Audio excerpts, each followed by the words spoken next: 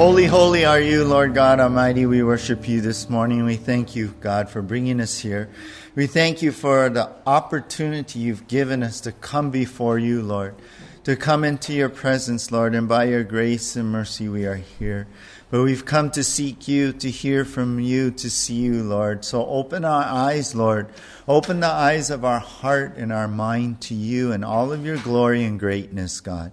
I pray that you bless your word right now and that your Holy Spirit would anoint this time. And we ask this in Jesus' name. Amen. Well, good morning, everyone. Once again, if you can grab your Bibles and open them up to Revelation chapter 1. Revelation chapter 1. And we're going to continue to make our way through this book in our second study in the book of Revelation. Now, the title of our message today is Face to Face with Jesus. And I was thinking about how some people have claimed to see the face of Jesus. Last April in 2020, actually just last year in Colombia, a crowd of people broke the coronavirus quarantine to pray to an image of Jesus that appeared in the tree. You can see it on the screen. The tree branches made a cross figure on it, and what appeared to be is this, what people say, resembled the face of Jesus right there in the middle. I think you guys can see that. So, hey, they broke quarantine just to go and see and pray. A few years back, a woman captured this image. You can see this on her camera phone of what looked like Jesus with his arms stretched out, beaming down through the clouds in Argentina. Monica Aramayo posted this on social media, and then one person commented, said, "The Lord will soon come for us. Oh, and we should be ready." Yeah, we should be ready, right? One more here in Brisbane, Australia, the owner of Posh Pizza baked a medium 3-cheese pizza, and out came what appeared to be the face of Jesus on top of it. What do you think, huh? Does that look yummy? Marie Fallon said her pizza oven was seemingly blessed with the presence of Jesus Christ. She even said that this pizza blessed her in that she had parked in a loading zone and she didn't get a ticket. Kind of a little maybe good luck thing she was saying. Well, if you can imagine, she took that pizza and vacuum packed it, put it up on eBay. And I don't know, the article didn't say what she got for it, but hey, you never know. I mean, 10 years ago, I don't have a picture of this, but 10 years ago, a 10-year-old grilled cheese sandwich with the image of what is said to be the Virgin Mary sold on eBay for $28,000. Can you believe that? Well, in all these images through all these years, I always like to see these things. I think it's awesome. But every time I see things like this, you know what I ask? How do you know that's what Jesus looked like? How do you know, right? I mean, we just kind of see the image and oh, the hair, the face. Oh, yeah, that's Jesus. But how do you really know? Well, today, as we come into the second study of the book of Revelation, the Apostle John gives us this description of Jesus as he comes face to face with him when John is commissioned actually to write this book. So again, that's why I titled our message, Face to Face with Jesus. We're going to be studying Revelation chapter 1 from verse 9 through 20. We're going to do the rest of this chapter, of chapter 1 this morning. And we're going to see three things here with John. We see, number one, the assignment. Then we see Jesus, the appearance. And then the assurance comes from Jesus. So that's our outline. Let's begin here. Number one, the assignment. The assignment. Now, we're going to be covering verses 9 through 11 in chapter 1 here, for those of you taking notes in this section of the assignment. But first of all, look at verse 9. Verse 9, we start there. I, John, your brother and partner in the tribulation and the kingdom and the patient endurance that are in Jesus, was on the island called Patmos on the account of the word of God and the testimony of Jesus. So we'll stop right there. As we come into this next section in this chapter now, John the Apostle John is testifying on how this letter, this book all came about. And so he's testifying to the fact, he says, I, John, I'm the one here who writing this. I'm the one who witnessed this. He's saying, I, John, your brother, or a brother in Christ, right? To all you believers, and partner in the tribulation. And that's interesting because there is tribulation going on with the believers right now. Or we should say trials or trouble that is going on. That's what tribulation means. So John is partaking also in all of the persecution that has come upon the believers. And so that's why he's saying this. But hey, I'm partnering with you here with you guys in this tribulation. And he says, I'm also a partner of the kingdom, which is the kingdom of God. He's a citizen also. And he says, and the patient endurance that are in Jesus. So I'm also enduring and holding on through this trial as God's citizens of his kingdom are being persecuted.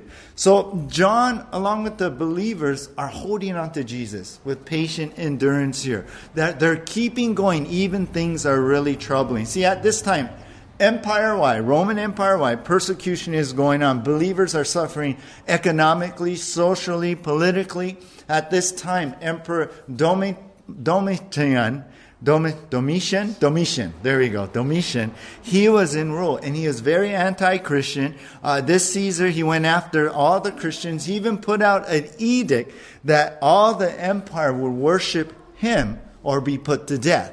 So that was really targeting these believers who would not bow in that way, only bow to Jesus. Well, it was during this time now, John's writing, that he was on the island called Patmos. And he was on the account of the Word of God. He was preaching and his testimony, his faith in Christ. So he's there. He's banished really on this island. It's like a prison island there for standing up for Jesus Christ. This early church writer, Tertullian, actually says that the Caesar tried to boil him in oil. And that didn't work. God saved them miraculously. And so Domitian banished him to this island of Patmos. Now, it's a small island, rocky, volcanic island. It's kind of like about the size of Kaholabe right here off the side. So it was a prisoner island. It's a labor camp there. And so John was banished there. So as we open here today, and in the verse 9, at this time, things could not have been worse for the Apostle John and the believers in Jesus. Things could not have gotten worse. Can you imagine what they were feeling, you know? I mean, it's easy to lose hope in all of this. I mean, the government is after you. Christians are being persecuted and killed and martyred all around. And then here's John. I mean, I wonder if he might have been a little bit discouraged, you know, and you can see how easy that might be for any believer there. Think about John. John is the last of the apostles, as all the other ones have already died. They've died or been killed, basically martyred, they were all. The church is in danger of basically being stamped out systematically as the emperor goes after all Christians. John here is on this island of Patmos, forced to sleep on bare ground, live off of barely nothing, and treated as a criminal. And can you imagine? He's like 90 years old. And he's forced into this hard labor. That's how old he is at this time. And he's on this island of Patmos. So here's the situation. It's not great. Here's what's going on. But it was at this time Jesus came to John. Take a look at verse 10 and 11 now. John said, I was in the Spirit on the Lord's day, and I heard behind me a loud voice like a trumpet saying, write what you see in a book and send it to the 7 churches, to Ephesus, to Smyrna, to Pergamum, to Thyatira, to Sardis, and Philadelphia, and to Laodicea.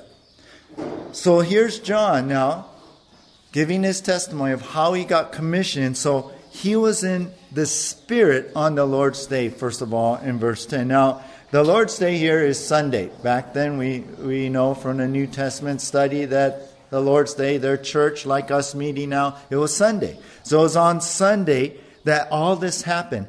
And you know what I really like to note is verse 10 where he says, I was in the Spirit. What a statement. He wasn't in the flesh. That's what I was thinking. He was in the Spirit. He was connected to the Holy Spirit here. And as John here, I love this. He's with the Lord. It's the Lord's Day. He's still having church no matter what's going on. Even there on Patmos, he said, I'm in church right now. And I was connected. I was with the Spirit in that time, in tune. So, at that moment, there in the Spirit on the Lord's Day, verse 10, he said, I heard behind me a loud voice like a trumpet. Now, this loud voice came out, and when he describes it like a trumpet, it's like a trumpet calling. And back then, the trumpet would lead the army, right? Give commands on depending on how it's blown. The trumpet would be blown to call worshipers to the temple to worship. So this was like this command going on. So this loud voice, John is saying, I heard this command. It was like a trumpet call, basically what he's saying. It was the Lord commanding him, calling out to him. And then he hears this voice. God is saying, write what you see in a book. And that's what we have today, and that's what we're studying.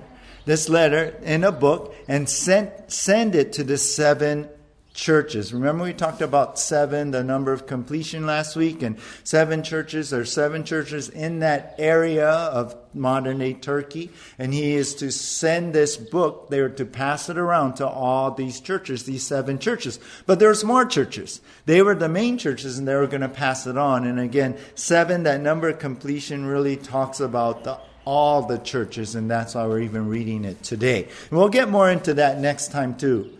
So, the 7 churches are number 1, Ephesus, Smyrna, Pergamum, Thyatira, Sardis, Philadelphia, and Laodicea. Those are the 7 churches. We're going to get into that next time, or the next weeks, I should say, as we get to the letters to the 7 churches. We're going to hit each one probably each week. So that's his assignment, right? Write down, put it together in a book, and they're going to be passed to the 7 churches. So this is the assignment that had been given to John. Write it down. It's going to be passed to the churches. So I want you to see something before I go on. When John received the assignment, it was in the hardest and darkest of times that Jesus came with the revelation. Think about that. This is the background going on.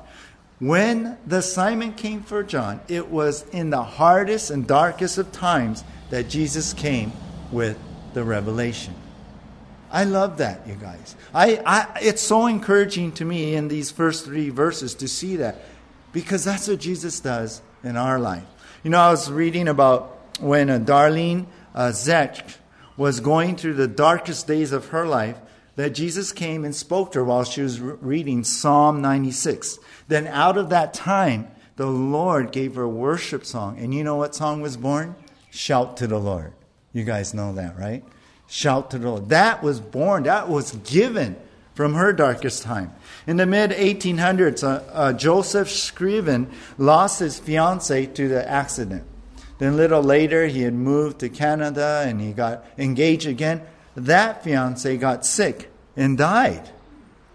Crazy. It was a hard, dark time for him. But during that time, he wrote down this poem, and a year later he gave it to his mother. And he described to his mother how Jesus had come to him through his times of prayer. Well, 10 years later, after he written that, about his friendship with Jesus, a guy named Charles Converse put it to music, put it into a hymn back then. And the title was changed from Pray Without Ceasing to What a Friend We Have in Jesus. You know that hymn, right? What a friend we have in Jesus. So that came out. That beautiful song came out of a very dark time. But Jesus came to him and gave him that song. One more. Mark Bird had lost everything. He was broke. He was in deep despair. And he chose to spend a whole weekend just studying the Psalms, just reading the Psalms. And Jesus, he said, came to him. And there was this song that was born out of that time. And it's called God of Wonders. You know that song? God of Wonders beyond galaxy. Do I know it? No. You are whole, right? That song was born out of this man who was with the Lord, and God gave him that song. Did you know they played that song to wake up the astronauts on 4 to 5 of the space shuttle missions. Isn't that awesome? The third day version. I think that's awesome. But what a great word that came out, a revelation that came out of those dark times. And so that's what I want you to see. It was in the hardest and darkest of times that Jesus came with this revelation for John, for the believers in the church, to encourage them, to give them hope here. And I'll tell you, that's what I found. It's during the greatest suffering that the greatest revelations come. Perhaps you've had your worst week ever this week. Perhaps it's been so hard. Perhaps you're going through something it's the worst time in your whole life. But know this, right? When the night is the darkest, the stars are the brightest. Isn't that right? When the night is the darkest, the stars are the brightest. So if you're feeling like you're stranded on your island of Patmos, that you're in this barren place, that you've been banished, maybe you feel imprisoned, like in an unhappy marriage, or confined to a hospital bed, or maybe your business failed, or you have this medical condition you're struggling with.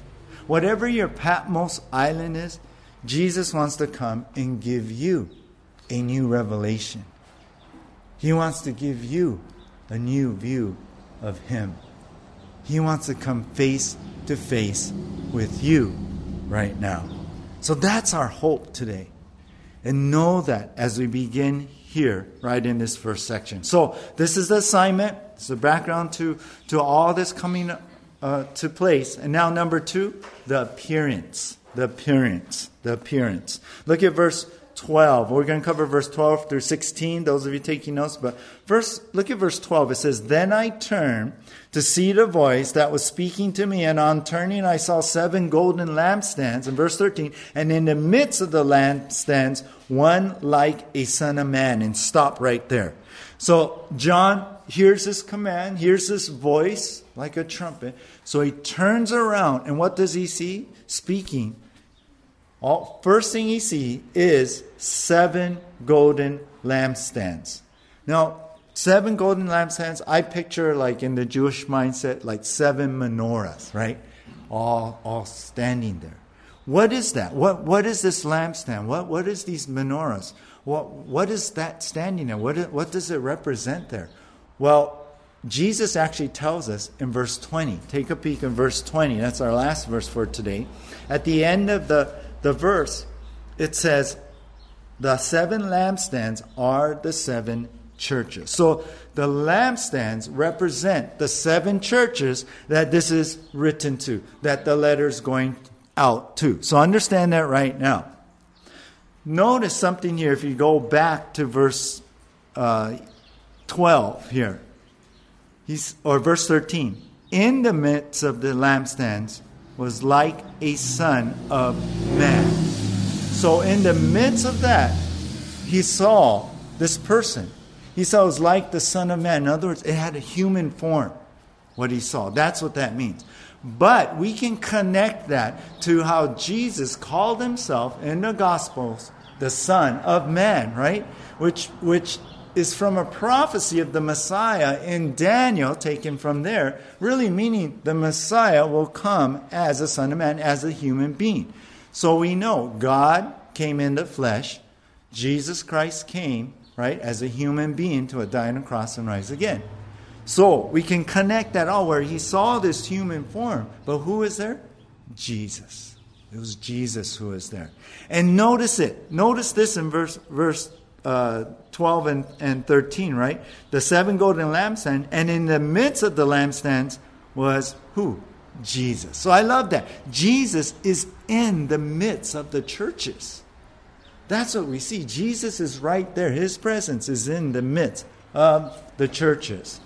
Take a look at, turn over to the left to Matthew. Matthew, the first book of the New Testament. Matthew 28, the last chapter of the Gospel of Matthew.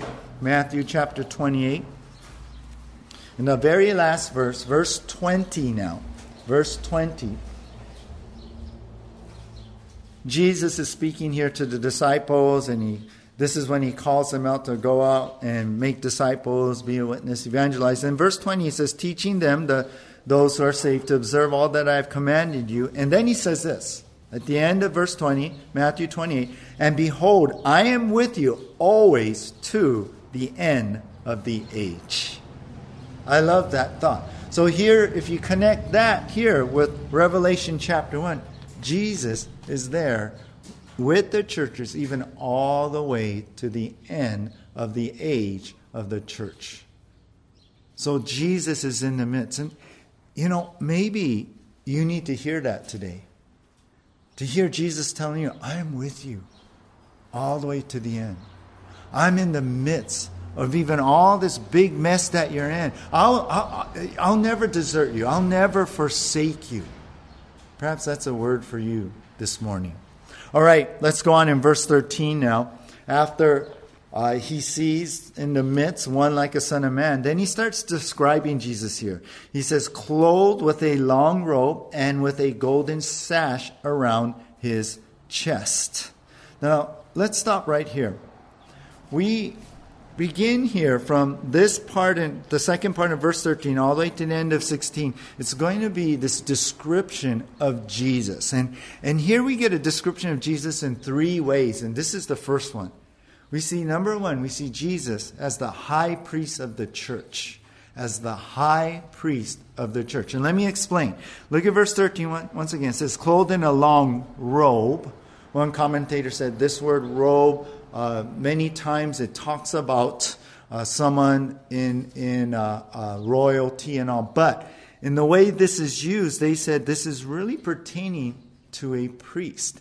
And then the sash, you see here, in verse 13, around his chest, really ties to the Old Testament image of the high priest. So here we see Jesus, the high priest of the church. He's in the midst of the churches. And so this was how the high priests in the Old Testament originally dressed. So what I see, that here's Jesus, not just any priest, but here's Jesus, our high priest, who died for us. He's our merciful and faithful high priest who died for our sins, Hebrews 2:17 says. Here we get this picture of Jesus as our high priest, the high priest of the church, Jesus. So you see Jesus there. Here's God, right? He's in the midst of the churches. He's for us. He's not against us. He's the priest of the church, the high priest of the church. In Hebrews chapter 7, verse 25, it says, consequently is able to save to the uttermost those who draw near to God through him, since he always lives to make intercession for them. So just like the high priest would do for the nation of Israel, they would intercede for the people. That's what Hebrews is saying that Jesus is doing for us. Isn't that great? Jesus is praying for you. Jesus is interceding for you. So the first image you want to see is here Jesus is the high priest of the church. He's the one who is for us, not against us. And then number two, in verse 14, is the purifying prophet of the church. This is the second description of Jesus, the purifying prophet. Take a look now, verse 14, it says, the hairs of his head were white, like white wool, like snow. His eyes were like a flame of fire.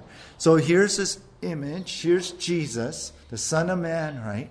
And we see a robe and a sash. But the next thing John describes is the hairs of his head were white. Mine's getting there. But here's Jesus completely white. White like wool, like snow. Like this pure white. And what that is talking about is it speaks of his pure holiness. Now some say, well, it really talks about wisdom. And yes, God is wise. And we could put that in there too. But in my mind, even I believe when we studied Daniel and he saw a vision of Jesus with white, in his hair, that I saw it as his pure holiness, that whiteness in his hair there. So this speaks of his pure holiness. And then it says here in verse 14, his eyes are like a flame of fire. That means Jesus can see through you. That Jesus can see everything. That Jesus can pierce through your outside and go into and see what's in your heart and what's in your mind. Everything is open and exposed before him. And that's Hebrews 4:13 we know it says, right? Think about this. Many times in the gospel, we read how Jesus he knew what was inside of people, right? Like in Matthew 12:25 says, Jesus knowing their thoughts. So we know Jesus knows. He can see. So think about Jesus described this way. Jesus is that prophet who can see everything in you. But as he sees everything, you know what? He can help you, confront you with your sin, and help you turn from that sin. He can see not just our actions, but into our hearts, what's in our mind, the motive of our hearts. He's that prophet to speak to us and purify us and give us that pure heart. See, so Jesus he's in his pure holiness. And then with his eyes, he can see everything with his holy, piercing gaze. But it's not to condemn us. It's to bring us to repentance and a right place with him. We're going to see that in the letters to the churches. And this is almost like an introduction of how Jesus is going to come and speak to the letters to the churches in the next 2 chapters. He's the high priest. He's the priest of the church. He's reaching out. He died for them. He's with them. But he's also going to confront them of their sin. So he's like that prophet coming forward and speaking against sin and confronting sin to bring people to the right place. So, Jesus is the high priest of the church in verse 13, the second part. The purifying prophet of the church in verse 14. And finally, number 3, Jesus is the Lord and King of the church. And this is what we see in verse 15 and 16. Verse 15 says, his feet were like burnished bronze, refined in a furnace, and his voice was like the roar of many waters. His right hand he held 7 stars, and from his mouth came a sharp 2-edged sword, and his face was like the sun shining in full strength. So here now, John turns from this robe, the sash, to his hair and all, and his eyes. Now he goes to his feet, and he says his feet were like burnished bronze, refined in the furnace. Now, bronze usually in the Bible speaks of judgment. And this speaks of Jesus' righteous judgment that he's going to bring upon the earth. And you know what I was thinking? This is the righteous judgment that Jesus will crush the serpent's head with.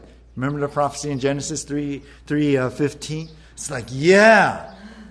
Here he is with those legs, with those feet of bronze of judgment. He's going to crush that serpent. Yeah, can't wait. Just as was prophesied. And then next, in verse 15, his voice was like the roar of many waters. Now notice how the loud voice, the trumpet-like voice, now turned into this roar, right? Like this loud roar, loud voice. And it really speaks of Jesus' supreme and sovereign power and authority. He's the ultimate authority. What he says goes. What he says will happen. And then, in his right hand, in verse 16, he held 7 stars. What's the 7 stars? There's that number again. Yeah, the number of completion. We're going to see a lot of numbers of that. But what's the stars now? Well, you know what? Jesus actually tells us in verse 20, if you look again, it says, as for the mystery of the 7 stars that you saw in my right hand, 7 golden lampstands, the 7 stars are what? Are the angels of the 7 churches. Now, what is that now? What's the angels of the 7 churches? Well, commentators speculate that, well, it could be there's an angel watching over each church, each of the 7 churches, or each of the churches. But more likely, as we read on more, that the 7 stars really represent the leaders of the church, the pastor of the church. So most commentators will say that that's what it's really talking about. And as we go on, I think it'll make more sense in that way too. So most likely, in his right hand, he holds the 7 leaders of the church, or the pastors of the church, which really says this: Jesus is in control of the church. He's the head, right? We are the body, Colossians 1:18. So Jesus really, he's the king. He's the Lord over the churches. So that's what that's saying. And then, Out of his mouth, now from his mouth, verse 16, came a sharp two-edged sword. And I love that. Out of his mouth. What's that describing? Well, it's a two-edged sword. Really, he's talking about what he says, what he commands, what judgment comes. Whatever he says, it's going to happen. Whatever he says into being, whatever judgment comes, nothing can stop it. It's invincible. And I want you to think about this for a moment. Here in verse 16, the word sword here is the Greek word ramphia. Ramphia. And it describes the Roman broadsword. You know, in the movies you see that big sword they had. They take two hands and they swing it around like that. Well, it has two edges on it. And did you know that the Romans, that's the Roman technology? Back then, there wasn't any steel strong enough to make a two-edged sword. There was only one edge. But the Romans perfected that, and they made a two-edged sword, and they were fierce with that. Nothing could stop them. So that's why there's this two-edged sword coming out from his mouth. And it just shows that his word, basically, is unstoppable. And no matter, it will happen. It will come to pass. He will protect his church. Finally, John says this, and his face at the end of verse 16 was like the sun shining in full strength. And what is that? Well, that's his glory, right? God's glory coming out, shining through Jesus. The sun in its full strength. You know, sometimes you can't see. Totally coming out, shining through Jesus, the Lord and God of all, the Lord and King of all. John writes really right here, we get a true view of Jesus Christ, of what he really looked like. No matter what those images and stuff are, this is really it. This is it, right here, what we're looking at. We're going to get some more, too, as we go through more images, so to speak, or descriptions as we go through Revelation. But think about this right now. Jesus in all of his glory. Jesus, the Lord and King, the prophet, the high priest here. Henry Morris wrote, John turned and saw the most glorious sight ever beheld by mortal eyes, none other than the glorified Christ. And this is it. This is the glorified Christ, the one, our high priest, our prophet, our King, our Lord and King. You know what? This is Jesus, greater than anything. And that's what is being put into our minds right now. This is what God wants you to see Jesus in this description. You know, as you know how the sun kind of shifts through our seasons here and all. And today when we were coming to church and we go up Iolani and turn up to, it connects to Makwao anyway, right? And you come up and turn and today it was easy to make the turn, but for the past month, the sun the sun had shifted today, but the sun was in this certain position that as soon as I come up to a certain point in Pukalani and Iolani to make the turn, right before the turn, it's right there in your eyes. And I could barely see, you know. I mean, have you ever been on a road like that where all of a sudden the sun is like right in, and then it's just, everything is eclipsed, right? And sometimes like, I got to ask Kristen, wait, no one's in front of us, right? You know, kind of thing. But all you can see is just the sun, and it just eclipses you for a moment, you know, until you get past that moment. And it's like, okay, I can see. I tell you, it's worse when your windows are dirty. So I got to clean my windows. And at that moment, the sun eclipses everything else. But that's what Jesus wants you to see today. That's what God wants you to see. I wish we had a picture of this. I wish we could put it up on the screen like I did the pizza and all that. But focus in on the words. Focus in on the description here. Focus in on that and put into your mind to challenge you. To change your mental picture of Jesus so it would affect your life. God wants us to get a true view of who He is in this appearance of Jesus.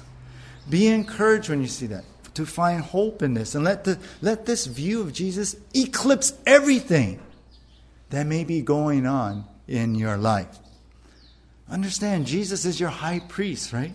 He's interceding for you. He's not against you. He's for you. You may not feel like it, but Jesus is here in the midst. Jesus is your purifying prophet. He knows you through and through. He's keeping you to live right, helping you to not sin, to go away, to turn from that sin you've been habitually doing. Listen, He's that prophet speaking to you right now, saying, turn from that sin. Stop it. No more. He's speaking as a prophet, gazing into your very soul and convicting you through the Holy Spirit. Jesus is our high priest and purifying prophet, but He's the Lord and King, right? He's the one in control. He's greater than everything. He's awesome in power, you guys. So you know what? If He is the Lord and King, then surrender your life to Him and obey what He wants you to do. If He comes to you with this assignment, and He appears to you, then do. He's the Lord and King. Even though you may be on your island of Patmos. You know, I think about, you remember Joshua? When he faced the Jericho wall, right? They're coming in to take the promised land. And he faced the Jericho wall. You know what? The Lord and King Jesus appeared before him with a sword. You remember that image? And He appeared before Joshua. And Joshua didn't recognize him at first. And he said, are you friend or foe, basically? And the Lord replied, I am the commander of the Lord's army. And Joshua, right with that, knew who that was. That was the Lord. And he fell down to his face. And I like the NLT. The NLT says, quotes Joshua saying, I am at your command. What do you want your servant to do? That's how we should be. That's the way we should be on our island of Patmos, wherever we're at, that He is the Lord and King. And we'll listen and obey Him. That He sees us through and through. But He's there helping us. He's not condemning us. He's there for us to be with us. So Jesus wants to reveal Himself to you, to give you a new revelation. Seek Him today. Seek Him this week. Seek Him in a way. And come and to find out. Ask for God to open your eyes to see how awesome and great He is. And I'll tell you, when you come face to face with Jesus, it changes everything. Let's go on now to number 3, the assurance. The assurance. We've seen the assignment, the appearance, face to face with Jesus, and now the assurance. Our last verses here, 17 through 20. But verse 17. When I saw Him, I fell at His feet as though dead. Just stop there. Look at John's response, right? He fell down and fainted, like Joshua did. Imagine being in that awesome presence of God. John must have melted before this holy God. You know, I think about Isaiah in Isaiah 6, when he saw the Lord high and lifted up. What? In Isaiah 6:5, he said, woe is me, for I am lost, for I am a man of unclean lips, and I dwell in the midst of people of unclean lips. For my eyes have seen the King, the Lord of hosts. That's the same reaction. Throughout the Bible, we see guys who come to the Lord like that, and they're just on their face because they see their sinfulness against His holiness and greatness and awesomeness. But look what Jesus did now in verse 17. But He laid His right hand on me, saying, fear not, I am the first and the last, and the living one. Verse 18, I died, and behold, I am alive forevermore, and I have the keys of death and Hades. So Jesus didn't say, yeah, you're a sinner, get out of here, right? Oh, poof, you're gone. No, He put His hand on him. He touched him and said, don't be afraid. Fear not. In other words, you're not going to die here. No worries, even though you're a mortal human being, seeing me, no worries. And why is that? Well, then Jesus starts to proclaim Himself in this I am statements, explaining this. First of all, He says, in verse 17, He says, I am the first and the last. In other words, I am the Alpha and Omega, just like what we saw last time, the beginning and the end. Basically, Jesus is saying, I am the eternal God. You know, I was thinking about this in Isaiah chapter 44, verse 6. It says, thus says the Lord, the King of Israel and his Redeemer, the Lord of hosts. I am the first and I am the last. Besides me, there is no God. So in Isaiah 44:6, it says, thus says the Lord there. The word is Yahweh. The word is Jehovah. And notice Jehovah says in Isaiah 44:6, I am the first and the last. And who's talking right now? Jesus. And notice Jesus is saying the same thing. So you know what? Jesus is Jehovah to me. Right?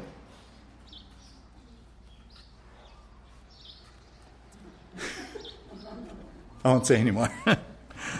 I'll go on and on.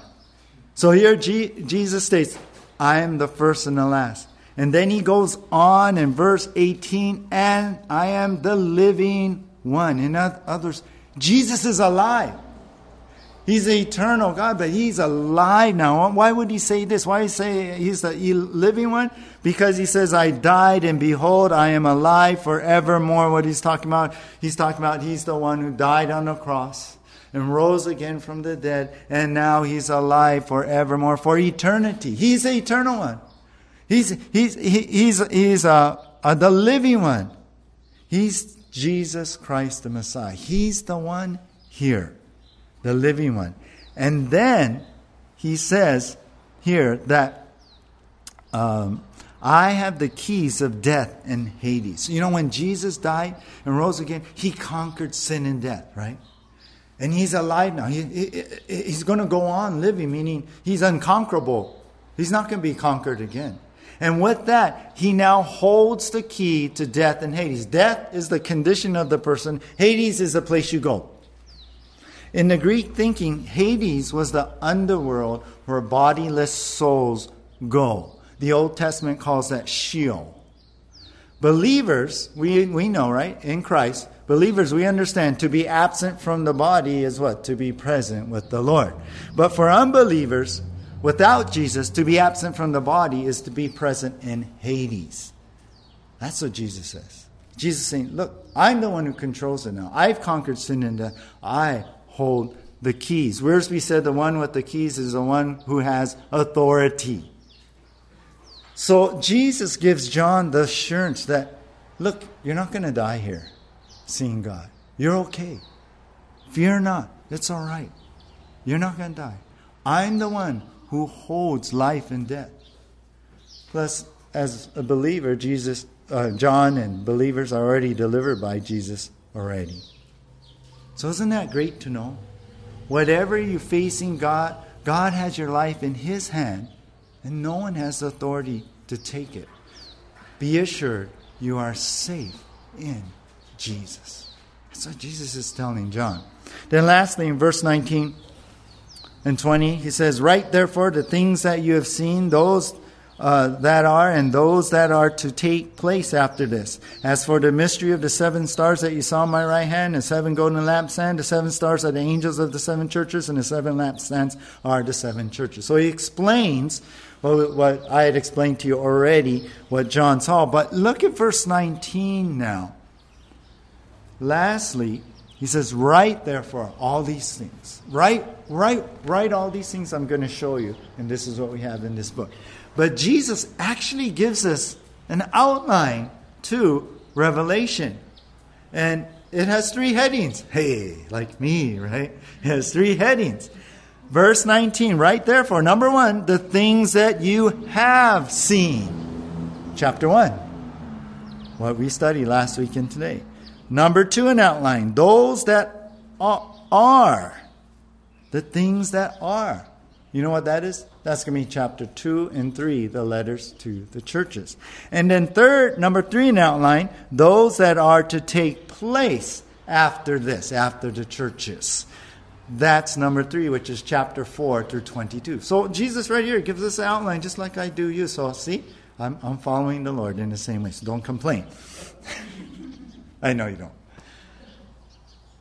So here's Jesus in the midst of the churches, watching over them, watching over the leadership. And Jesus will always be there.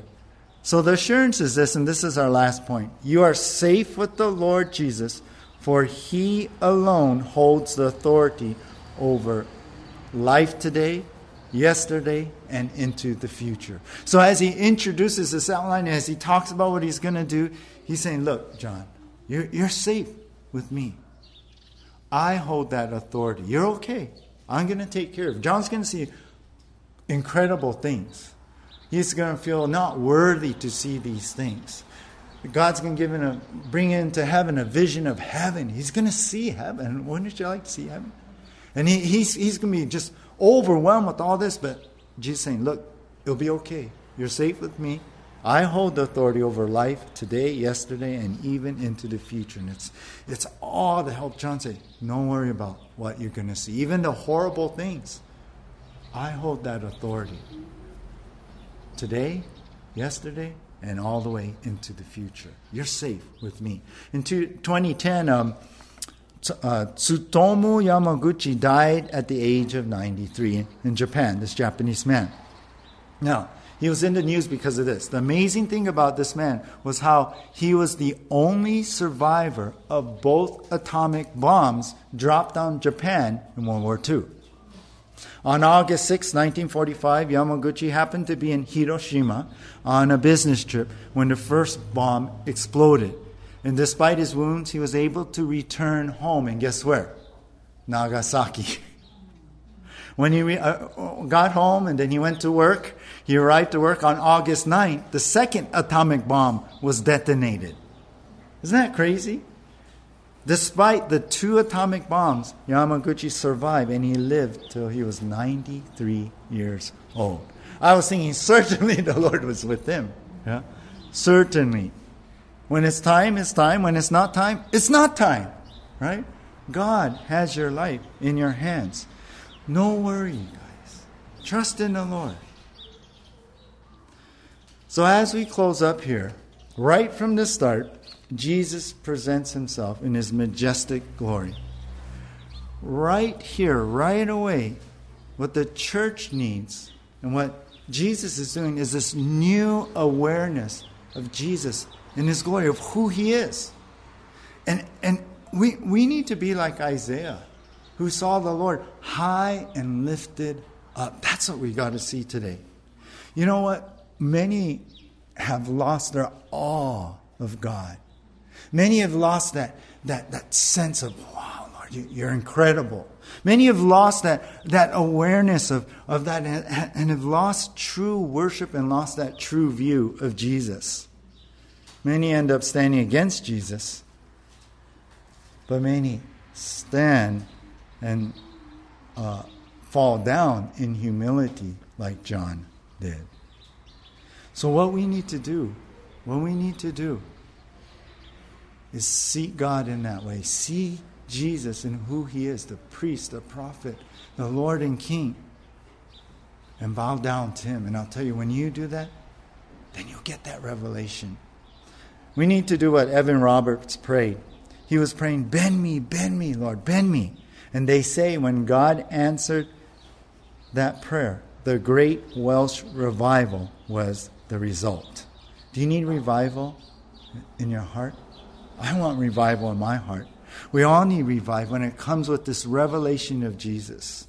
So let us come to that place where we are face to face with Jesus. Let's pray. Lord, we come before you, and as we've seen this description of you, God, open the eyes of our heart and minds to who you really are, to give us encouragement and hope, to see you for who you really are, not what we create in our minds or what we think and what we want you to be for us, but who you really are, Lord. And may those things help us on our island of Patmos. May seeing you revive our hearts, Lord, as you reveal yourself to us and give us new revelation. As you speak to us a new word. As you speak into our lives to help us to grow, Lord. So I pray, Holy Spirit, that you would do that very thing as you have, Lord. And as we go into this day and this week, Lord, may you reveal yourself to us in new ways, in greater ways, in deeper ways that, Lord, really reveal the truth about you, Jesus. Help us to look for you, God. Help us to be seeking you, Lord, to not just live life on our own, but to truly come to you and cry out to you in the midst of our troubles. And Lord, as we move into this time of communion, we ask, God, that you would meet us here. God, we want to honor you. And as we honor you with the cup and the bread, may you make us right with you so that we may see you more clearly. In Jesus' name, amen.